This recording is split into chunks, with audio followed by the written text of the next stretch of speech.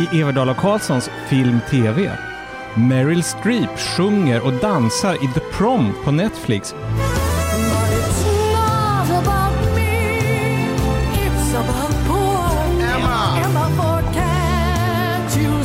Men är hon rolig? Ethan Hawke glänser som sjövild gerillagubbe. Are you for or against slavery? I'll say anything you want to hear. Make up your mind. I The Good Lord Bird på HBO. Dessutom, Helen Mirren bombar Nordafrika. Kokainhandel världen runt. Och Paul Newman lättar The Queen's Gambit-abstinensen. Allt i podden som är din enda vän i film- och tv-djungeln.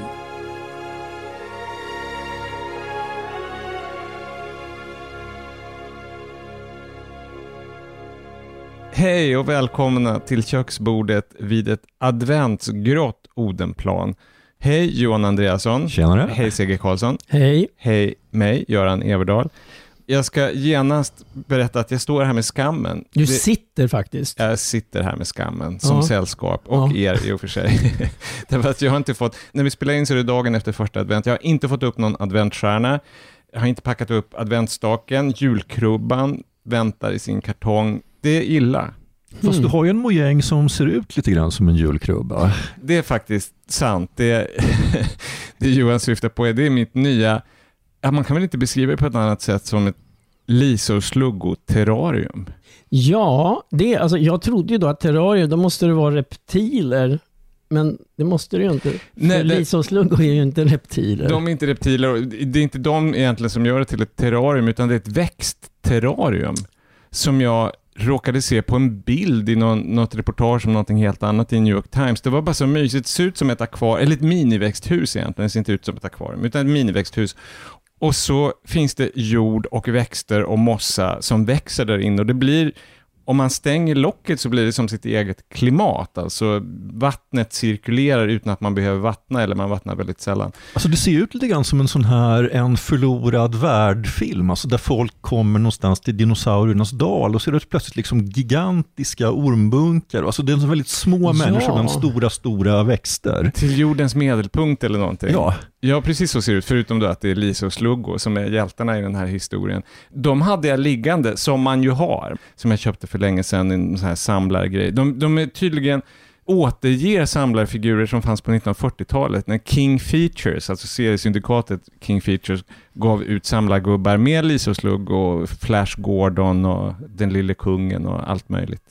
Alltså det är ju fint. Och jag sa, när jag såg det först så sa jag till det att alltså, det är sånt där som om när jag var barn, så här kunde man ju sitta och bara titta på och liksom fantisera och så här lite sagoaktigt. Det finns ju något infantilt över det hela och inte så lite heller. Men jag försvarar mig på samma sätt som Jan Myrdal gjorde när han skrev barn, att jag är lojal mot den 8-åring jag en gång var. Ja, och du var ju inte infantil på det där sättet att du försvarade Pol Pot och sådär. Så att nej, precis. Gå till läggen, C.G. Karlsson. Gå till läggen. Men jag lägger ut några bilder på Liso-sluggo-terrariet, för jag känner i all blygsamhet, ord kan inte göra det rättvisa.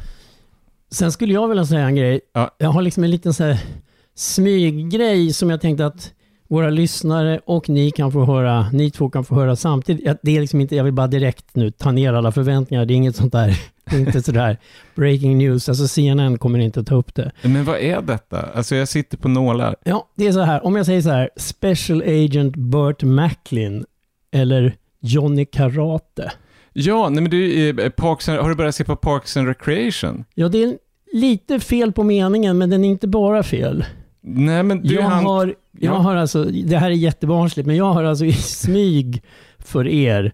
Jag har sett hela. Jag har sett 7 säsonger, 125 avsnitt. Herregud! Och bestämde mig för, alltså jag ska säga till er som lyssnar också, att den här serien har Göran, han har varit på mig, alltså han skulle ju aldrig gå på mig och säga att ja, men Seger, du borde se Game of Thrones, för du liksom vet han att det är ingen idé. Det slaget är förlorat.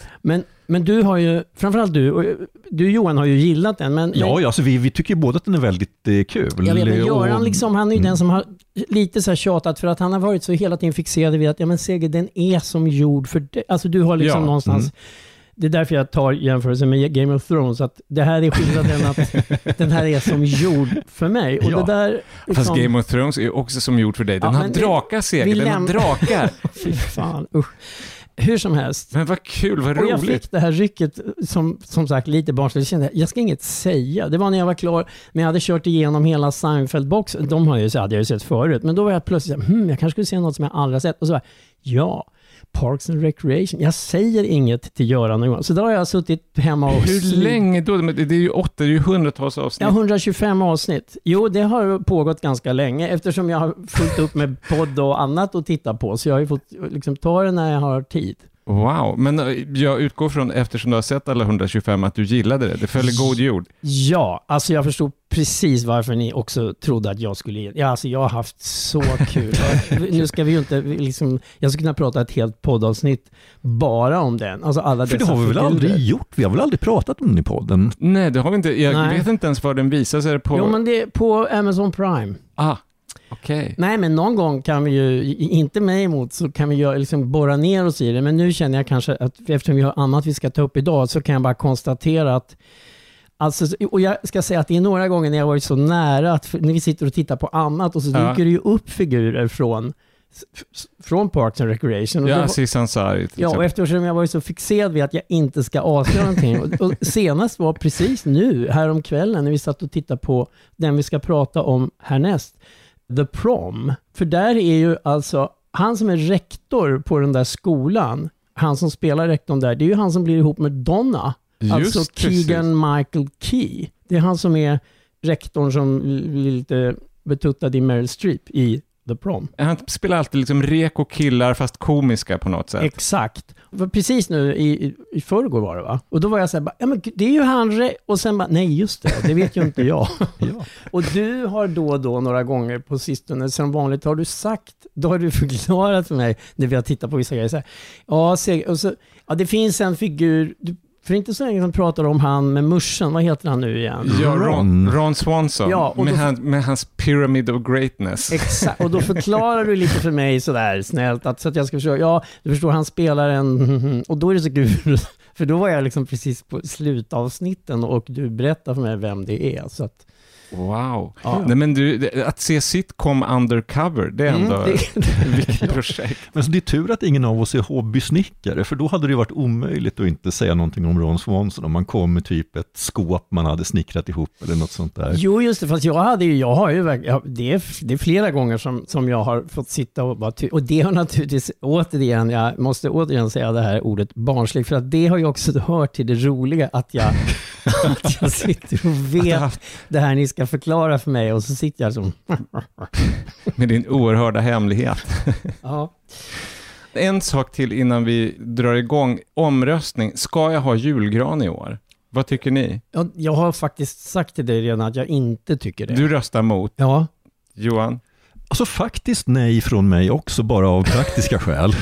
Men så bittert. För jag ska säga berätta för lyssnarna att jag har då en gigantisk julgran varje år, 3 meter lång, så att jag är beroende av hjälp. Och nu umgås man ju med så få människor, så att det här faller ju rätt mycket på Seger och Johan, så att det blir kanske ingen julgran i år. Och precis det där som du just förklarade för lyssnarna, det är ju för mig, jag vet inte hur det är med Johan, men för mig är ju det liksom huvudskälet till att jag inte vill att du ska ha en i år, för det där är ett normalt, när vi är det normala gänget, ganska många, och har väldigt roliga kvällar, både när vi klär den och när vi river den och sådär. Men det är ju enormt mycket jobb, men då är det så kul för att det är hela den här sociala biten.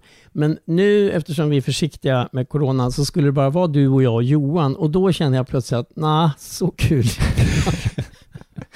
Ja, jag sitter här och får gråta i min julglögg. Nu är det dags för film.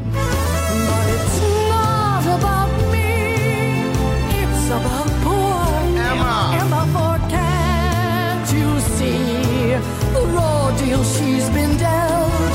So hear my plea, or here's your next dilemma.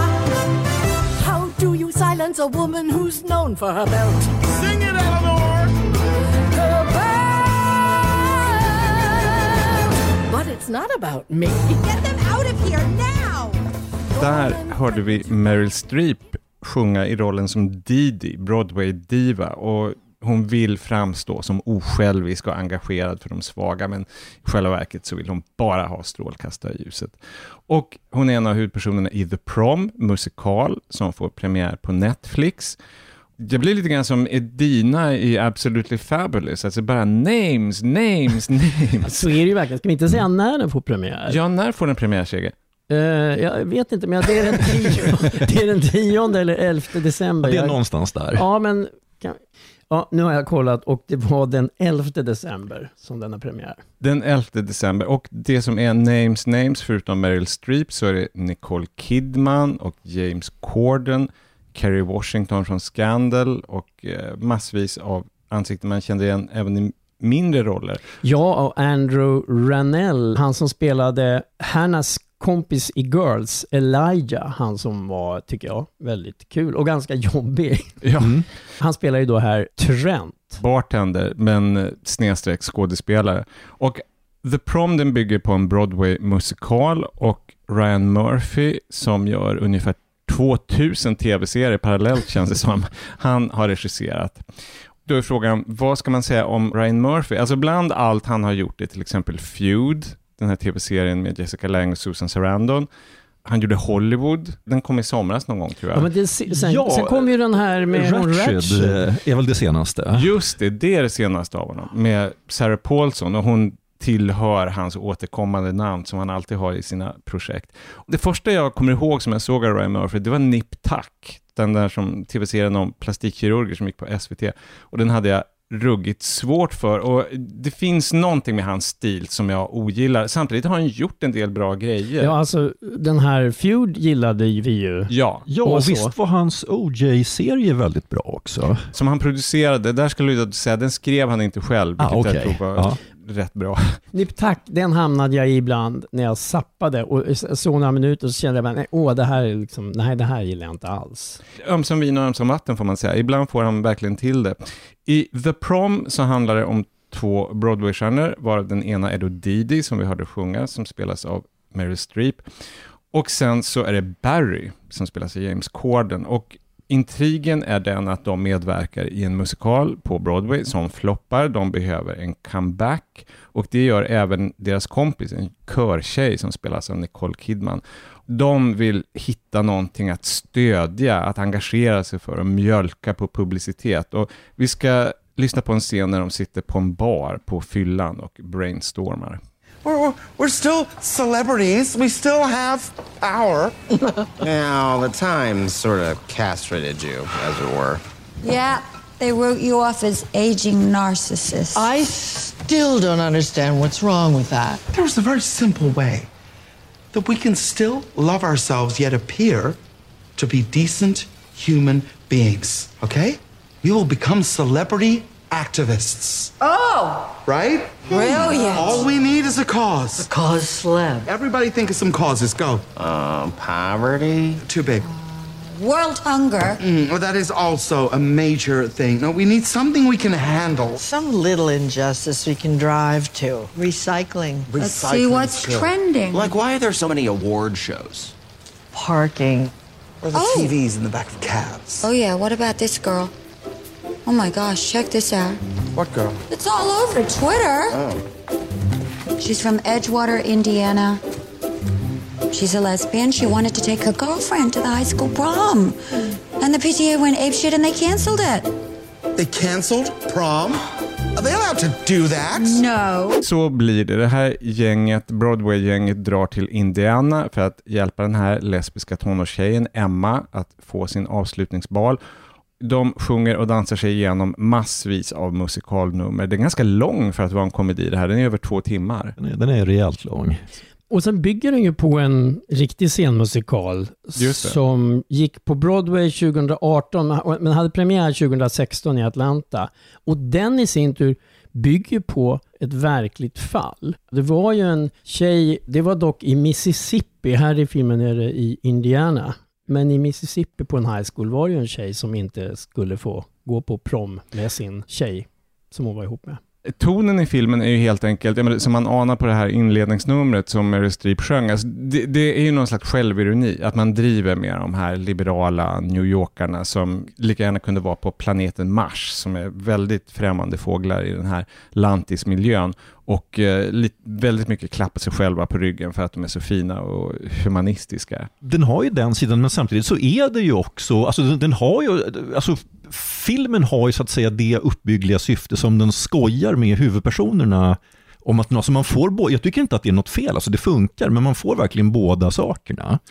Jag är väldigt kluvning för den här filmen, därför att å ena sidan så hade jag rätt roligt. Det är underhållande, man blir på gott humör, och samtidigt så är det så oerhört öppna dörrar. Ja. och lättköpta skratt, och precis som du säger, det är verkligen att äta kakan och ha den kvar, att man driver med sin egen liberala hållning och förakt för landet, och samtidigt så är det precis det man utövar i den här filmen på ett ganska, hur ska jag säga, självbelåtet vis ändå. Precis den grejen så att jag tänkte på också, men har samtidigt är liksom absolut inte tråkigt och blir också lite berörd här och där, för att liksom den så att säga den dramahistorien om den här tjejen, Emma heter hon, va? Just det. Den är ju rätt gripande helt enkelt. Ja. Och jag tycker de har hittat en bra tjej i rollen som Emma som jag inte hade koll på. Hon heter Jo Ellen Pellman.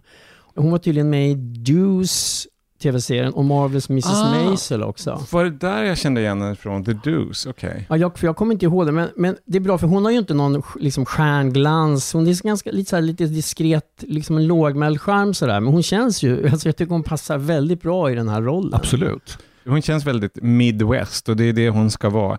Alla personer i den här filmen är ju på något sätt någon slags vandrande klichéer, och det är ju sånt som Ryan Murphy gillar. Alltså han gillar att renodla, och det är liksom på gott och ont, därför att när man ser Meryl Streep som komisk skådespelare till skillnad från dramatisk, så hon är ju inte heller subtil direkt. Hon tar i när hon vill få en att skratta. Nu måste jag säga att i vissa filmer, det är inte alltid det funkar, men här skrattar jag faktiskt rätt mycket, även om jag precis håller med dig, Göran. Det är ju inget sån här originellt eller någonting, men när hon är så där väldigt divig och New Yorkig och liksom tycker själv att hon gör väldigt goda saker, och samtidigt så liksom tycker hon att det är lite jobbigt när hon måste det satsar pengar. Alltså varför kostar det så mycket att vara god? Och så, alltså hon, och den här som vi hörde precis i början, det här när hon sjunger att liksom, det handlar ju inte om mig, och så samtidigt igen och igen. Det är klart att det inte är subtilt, men jag tycker att i den här filmen tycker jag att det blir kul. Jag tycker hon gör det roligt. Alltså det är verkligen inte svårt att förstå varför man just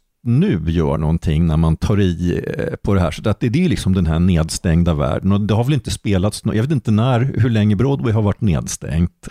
Och så min känsla är absolut, för att alltså för mig känns ju det här inte riktigt som en filmmusikal, utan min känsla är verkligen att de vill att man ska få se en riktigt glammig Broadway-föreställning. Och av oss, jag har sett tonvis med filmmusikaler. Jag har aldrig varit på en Broadway-show. Göran, du måste väl ha varit det, antar jag? Inte på så värst många, men jag har varit på ett par stycken. Jo, men de har fångat känslan. Det kan man absolut säga. Och sen så utspelas det ju inte, eller det är några scener i början som är i New York, men huvudsakligen är de där i Indiana. Men det är också, återigen, eftersom det är Ryan Murphy, alltså det är ju superfärgkoordinerad scenografi, alltså det känns inte som verklighet. Jag satt och fantiserade, tänk om en annan sån här HBTQ-filmskapare, alltså tänk om Gus Van Sant hade gjort det. Det hade varit ganska intressant med om det hade varit en extremt vardaglig miljö och de här sångnumren. Det hade jag tyckt det var en kul tanke, men så är det naturligtvis inte, utan det är de här starka färgerna. Jag läste någon på nätet, en formulering som jag är fullt beredd att sno, nämligen att det känns lite grann som världens längsta avsnitt av Glee. Ja. Om ni kommer ihåg Glee. Ja, jag kommer ihåg det, men jag kommer inte ihåg om jag såg Glee, eller sett lite kanske, men jag vet vad det är, så att säga.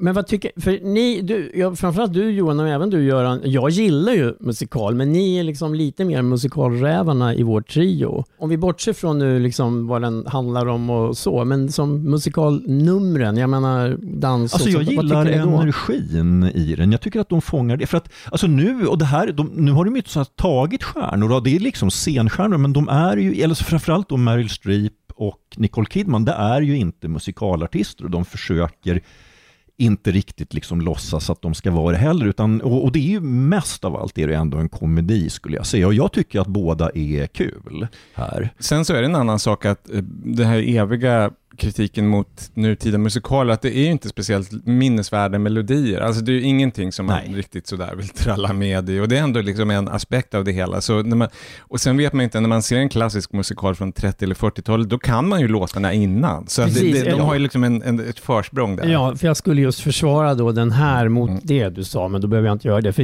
det är ju faktiskt skillnad när man hör första gången, då är det ju väldigt lite som man, alltså det tar ju några lyssningar, även med bra låtar att liksom. Det är också väldigt ovanligt att det kommer någonting som känns som en riktig filmmusikal. Det är ju nästan ännu mer ovanligt än att det kommer något som känns som en riktig western. Alltså jag kommer liksom inte med sådana förväntningar. Så vi satt ju och pratade lite grann om det när vi såg den. Att den senaste så att säga biofilmen som jag tyckte kändes som att det ändå hade liksom på något sätt hörde hemma bland de här klassiska musikalerna. Det är väl La La Land egentligen. Den var ju gjord för att vara en sån film. Ja. Alltså stöpt i den formen. Och den här är inte gjord för att vara en sån film och försöker inte låtsas. Så jag stördes inte alls av det, utan jag hade rätt kul och liksom åkte med i den här energin. Alltså ska jag säga, det mest negativa är väl att den är ju alldeles för lång. Alltså den har verkligen svackor. Men samtidigt, alltså, fan, man kan väl ta en kopp kaffe eller någonting då. Sen är det ju någonting, även de här liksom lite, vad ska vi säga, slå in öppna dörrar och det här som inte är helt kanske superöverraskande, men jag tycker det är kul när de, just det här gänget då, när de får ett gig, de ska liksom vara sådär pausunderhållning på sån här monstertruck-race. Ja, det är roligt. Alltså det är så här, ja det är enkelt, för här sitter alla de här då, Trump-väljarna typ, och har liksom njutit av monstertruckar, och så kommer de här Broadway-typerna in och kör.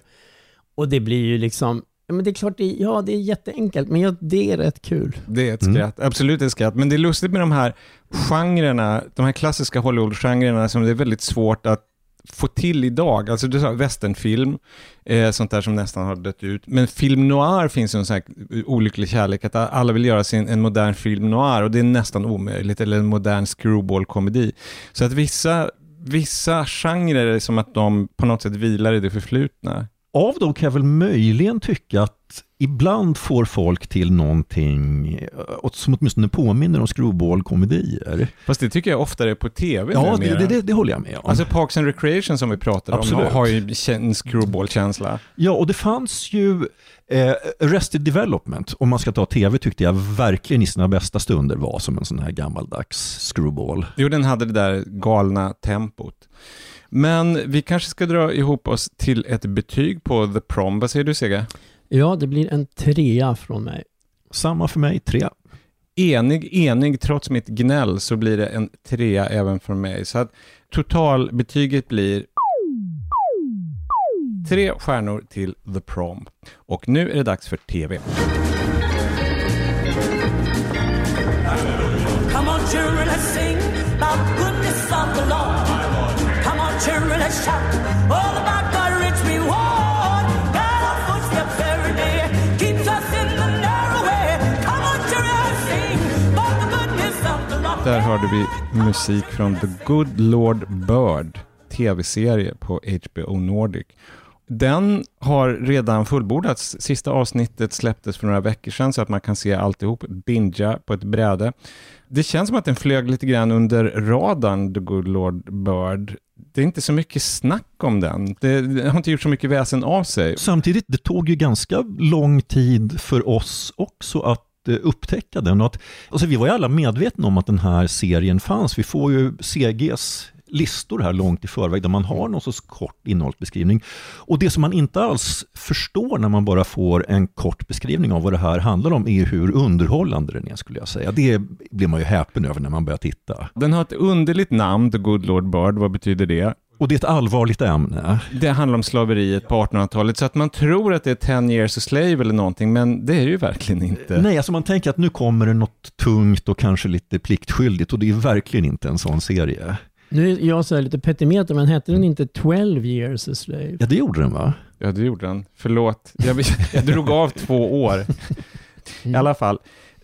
The Good Lord Bird bygger på en hyllad roman av James McBride och den vann The National Book Award i USA.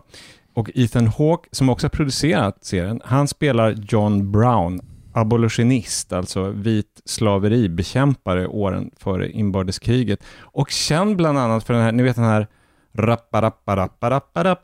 John Browns Body börjar den, va? Som sen har blivit The Battle Hymn of the Republic. Men den började som en amerikansk folklåt om John Brown. Och som man väl möjligen kan hävda faktiskt startade det amerikanska inbördeskriget. Nu hade det väl det kommit igång i alla fall, men han var ju verkligen någon som tände en gnista.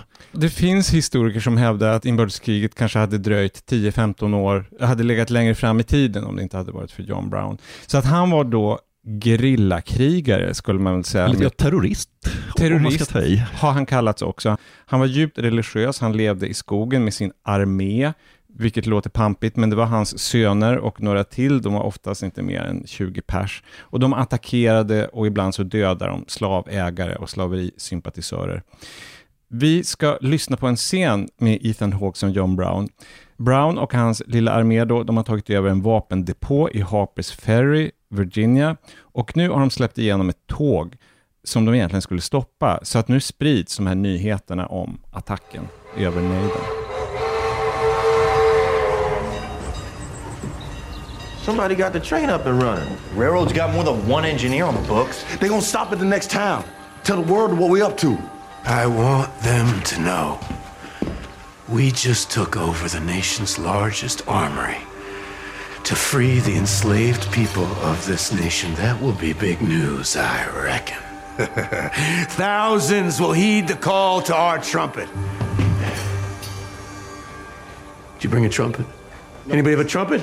Det var alltså Ethan Hawke som John Brown, och han skildras då som de tvära kastens man. Alltså en sak som framgår av det här klippet som är väldigt genomgående i hela serien är att planering är inte hans starka sida, utan han är väldigt så här impulsstyrd. Han kör på feeling. Det finns så mycket komik kring hans, alltså mitt i allt det här våldsamma och spännande och allt det där, men han är ju så rolig.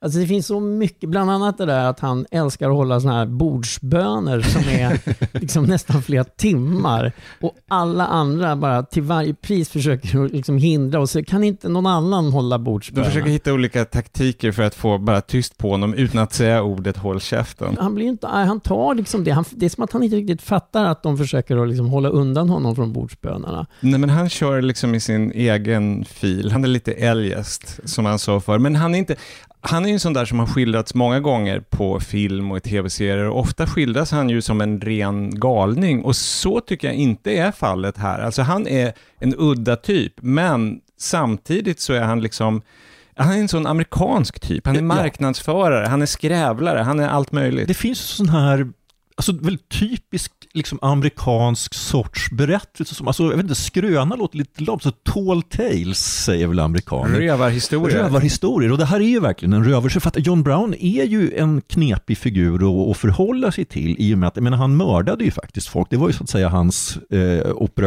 halshögg dem. Ja, metod. Men jag tycker att de har verkligen fått till det här, att det är också någon sorts förtroende man får som tittare, att det liksom ingenting skrivs sen riktigt på näsan här, utan de har liksom valt att göra det på sitt sätt. De brakar på och de liksom litar på att man inte själv kommer gå ut och börja halshugga folk när man ser det här. Men sen är det ju också, tycker jag, betyder rätt mycket den här unga killen som blir hans skyddsling, kan man säga lite. Henry, fast först när de träffas så tror John Brown att Henry är tjej, så han liksom döper honom till Henrietta, och sen kallar honom också lite så här Little Onion, va? Ja, just det. Och det är också ganska typiskt, för att just John Brown, att när han väl har missförstått en sak, då håller han fast vid den, så att han är väl nästan den enda personen i hela serien som rakt igenom fortfarande tror att det är en tjej. Och han ger honom ju då klänning och sådär, så Henry liksom får gå omkring i klänning och sånt där, och liksom tar det på något sätt. Han är så bra, den här Joshua Caleb Johnson som han heter, som spelar den här rollen. Det är så kul därför att han är ju inte det är ju inte en hbtq-historia, utan han bara är utklädd till tjej och liksom, är det som gäller här, då ska vi göra.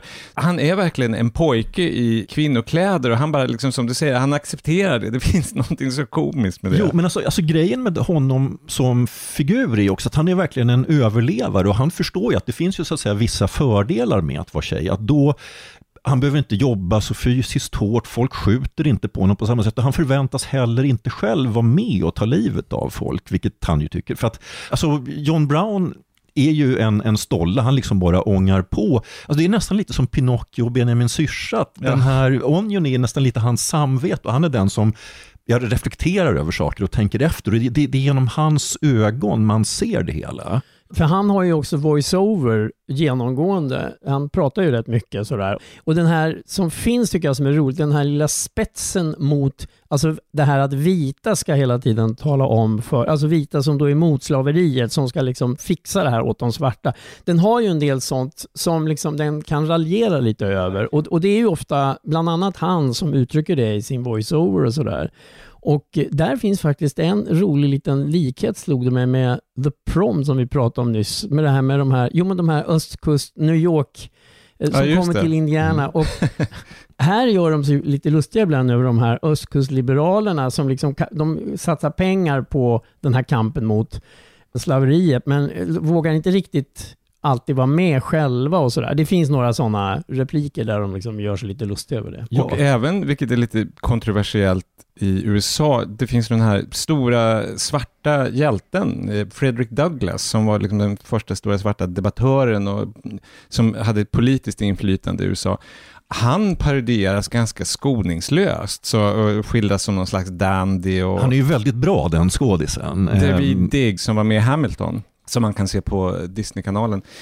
Han är jätterolig, men det är ganska fräckt. Alltså det vill till att det är den här svarta författaren James McBride som har vunnit National Book Award, därför att det är inte helt okontroversiellt att skoja med en sån stor gestalt i svart historia. Nej, men sen, det är verkligen också någonting som är genomgående för serien. Det här är verkligen en serie om pratkvarnar. Ja. Och ska man ge någon sorts liksom känsla för lite grann vad det här är, att för jämföra med någon serie som jag tänker mig att lite flera sätt. Så jag tänkte ganska ofta på den här western-serien Deadwood och Al Swearingen, som kan bryta ut i de här monologerna. Och här för John Brown är det så att han är så bibelsprängd så han talar ju som Gamla testamentet.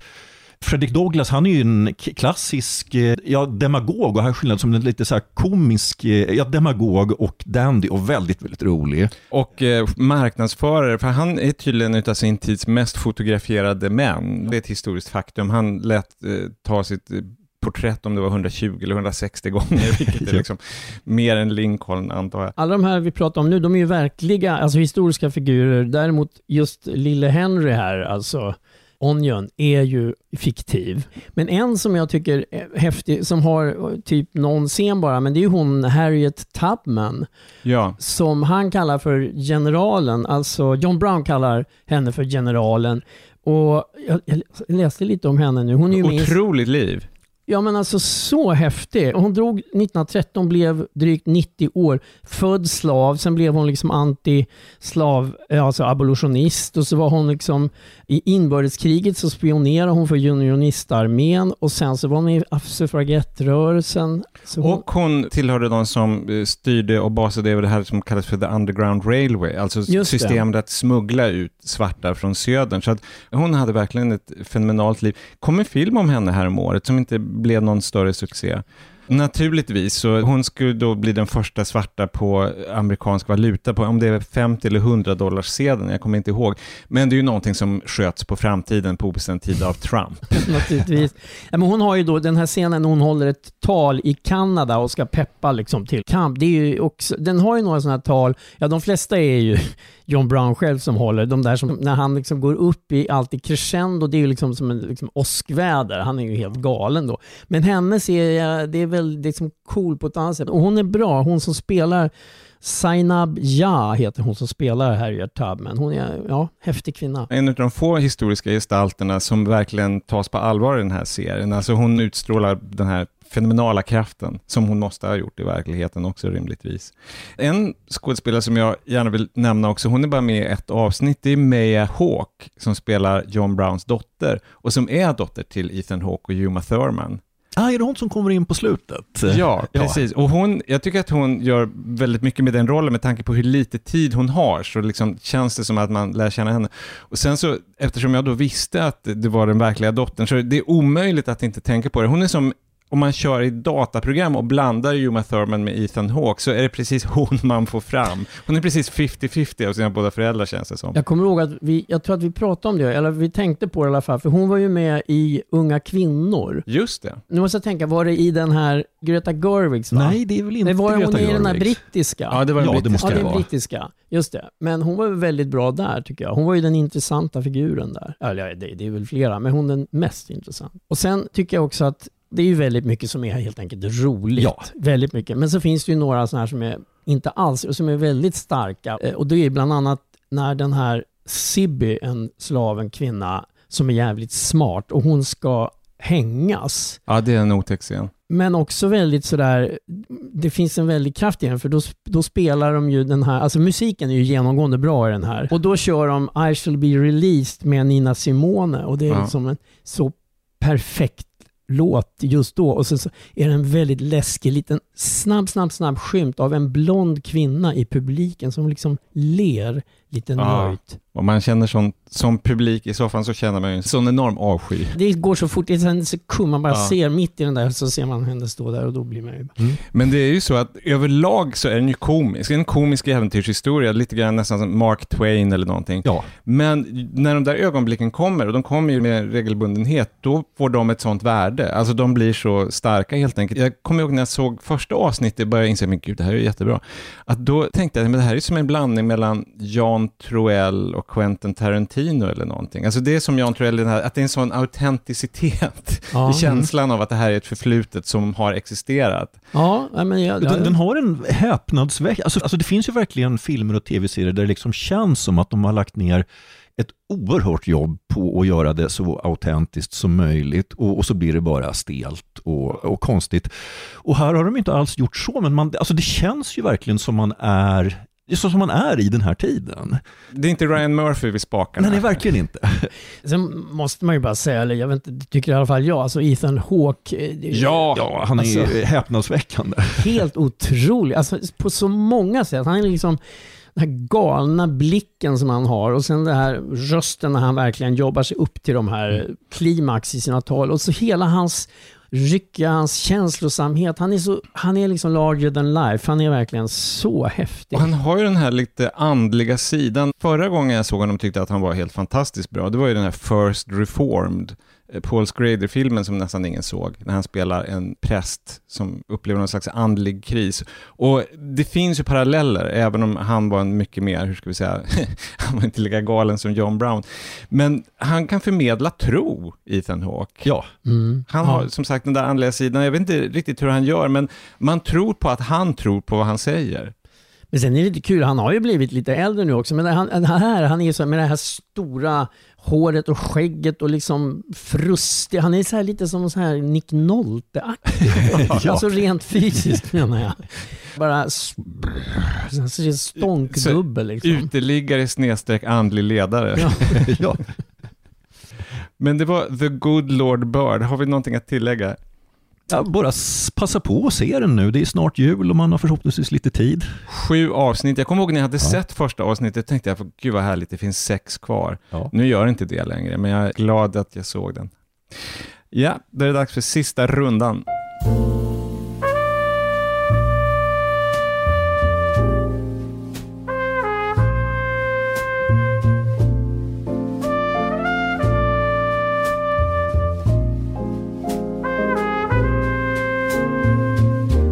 Och då var det redan dags för sista rundan. 3 ytterligare tips om vad det nu vara må.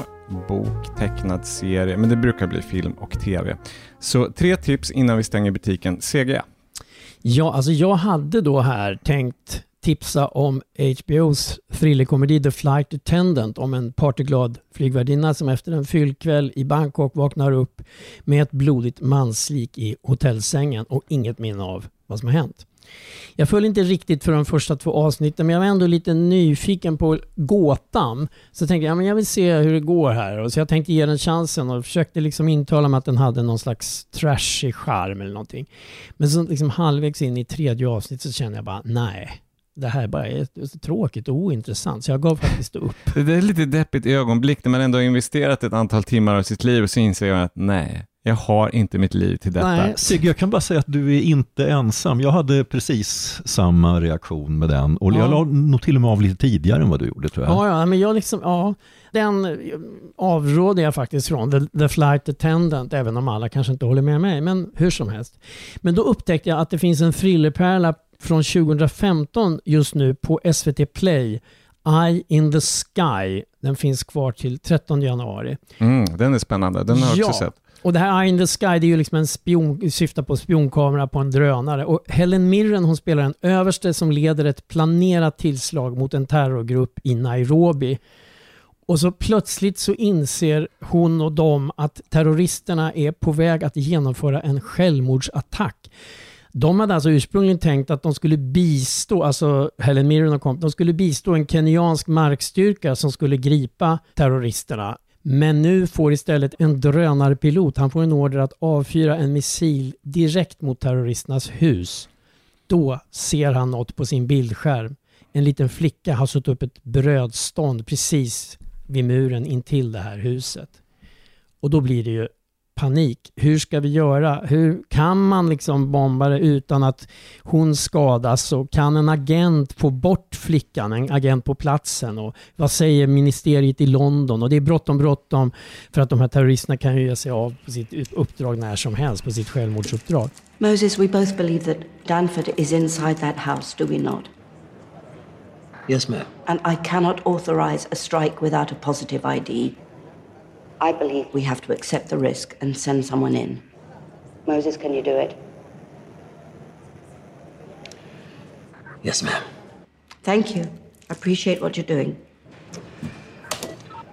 Bird 90, Showman 50. I need you to engage Ringo at the target house. We need a positive ID. Alltså det här är infernaliskt spännande tycker jag. Och Helen Mirren, hon är på sitt kärvaste humör, hon är klockren i rollen. Och det är rätt fascinerande att det är också så här rätt mycket att folk som sitter i stolar och argumenterar eller stirrar på bildskärmar.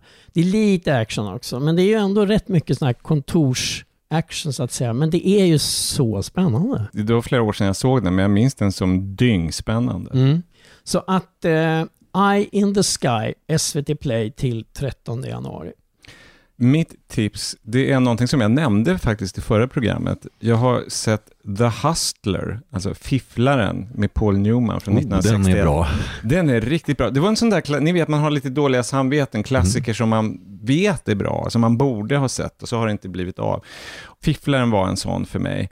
Men nu har det blivit av och jag såg något specifikt skäl, nämligen The Queen's Gambit på Netflix. Alltså, det är väl samma författare som har skrivit böcker som båda de filmerna bygger på? Precis, Walter Tevis, filmen och tv-serien. Ja.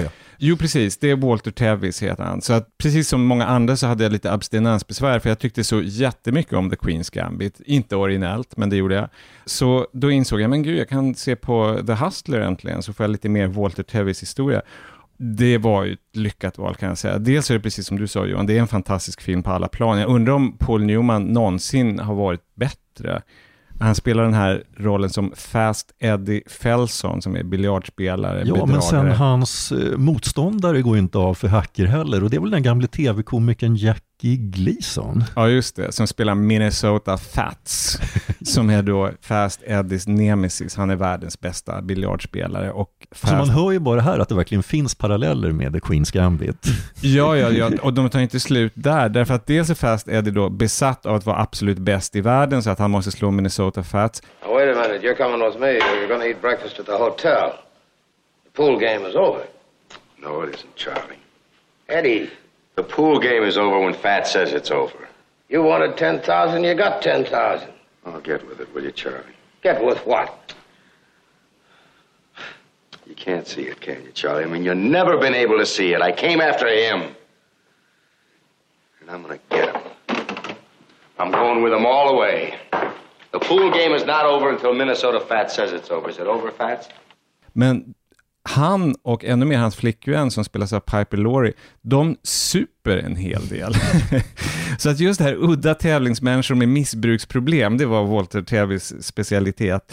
Men det här känns samtidigt helt annorlunda därför att det är inte en film om 60-talet utan den är från 60-talet. Så att den utspelar sig i en samtid och en väldigt sjaskig samtid. Just de här biljardhallarna, massvis av barer, bussterminaler och så snyggt foto och widescreen. Robert Rossen är regissören.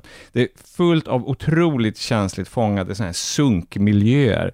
Jake LaMotta, alltså boxaren som porträtteras av Robert De Niro i Raging Bull, han är med i en biroll. Han är en av filmens många bartenders. Jake LaMotta som väl även, kommer du ihåg Göran, när vi tittade som mest på TV-shop när vi satt på något frilanskontor på Birkagatan. Visst, hans fru var det. Just det, Vicky LaMotta. Hon var med i en sån där TV-shop, återkommande liten bit. Det var någon sminkväska eller någonting. Ja, det var någonting man skulle sminka sig med på. Alltså det var en kräm eller något sånt där. Just det. Förlåt mig, jag bara kom att tänka på det. Var så. Vicky LaMottas kräm i TV-shop.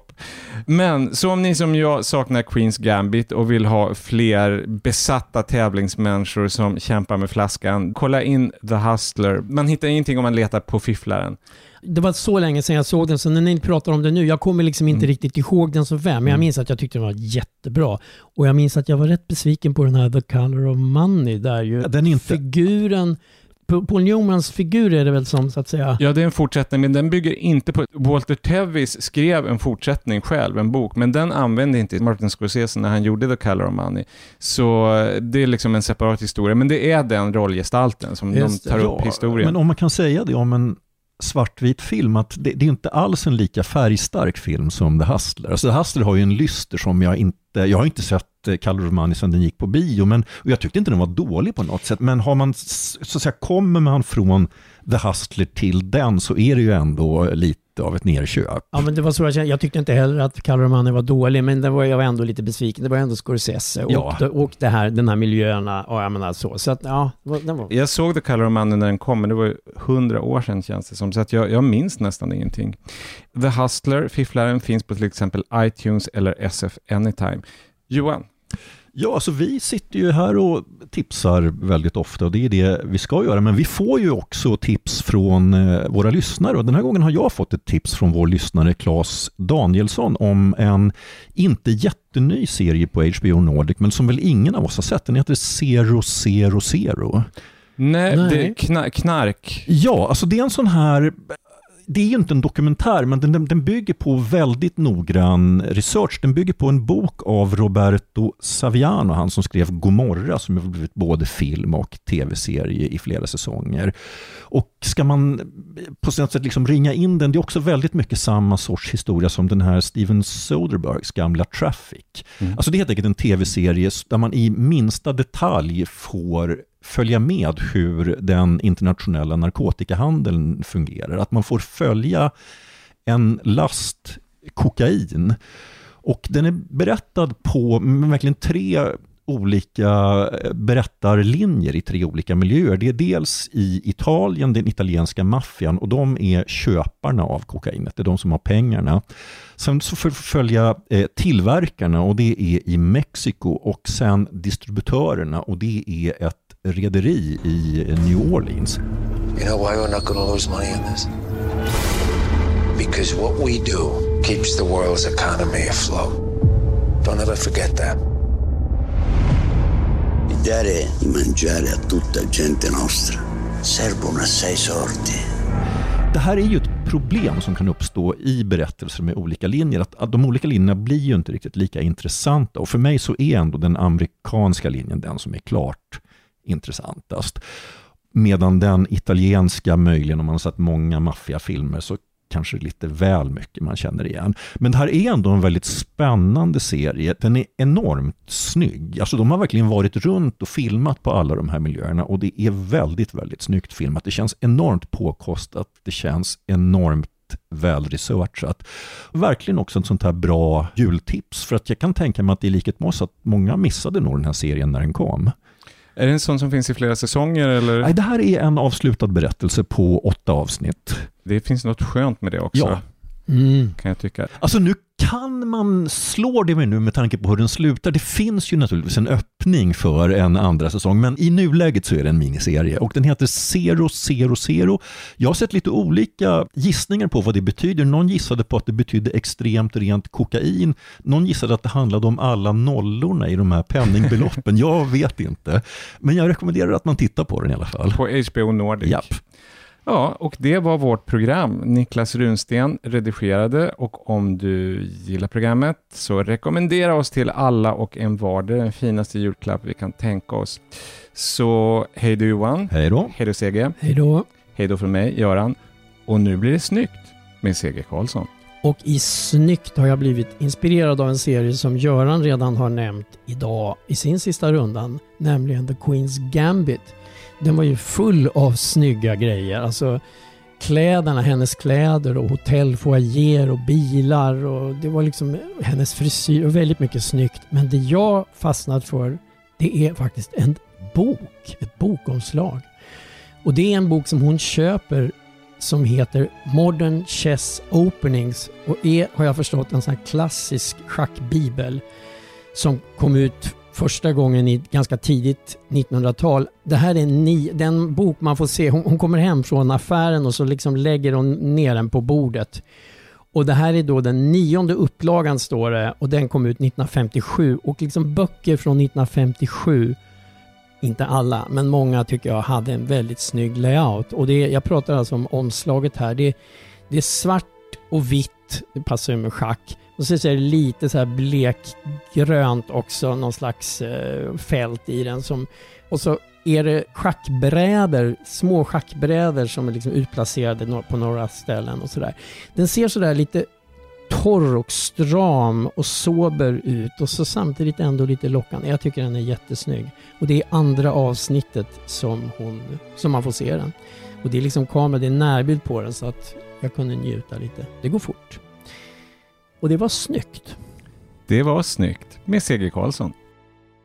Vicky LaMotta's fabulous Wonderlift goes on under makeup and works in 90 seconds. So you can go out all day or all night looking up to 15 years younger. Like these women, you can look years younger right now without surgery by using Wonderlift. Vicky will send you a 60-day supply of Wonderlift B25, plus a hot or cold gel therapy beauty mask, plus Vicky's $6.95 eye oil wrinkle stick. Credit card orders also receive a 1/2 ounce sample of Vicky's own super moisturizer. Even if you return it, please keep all your gifts with my compliments.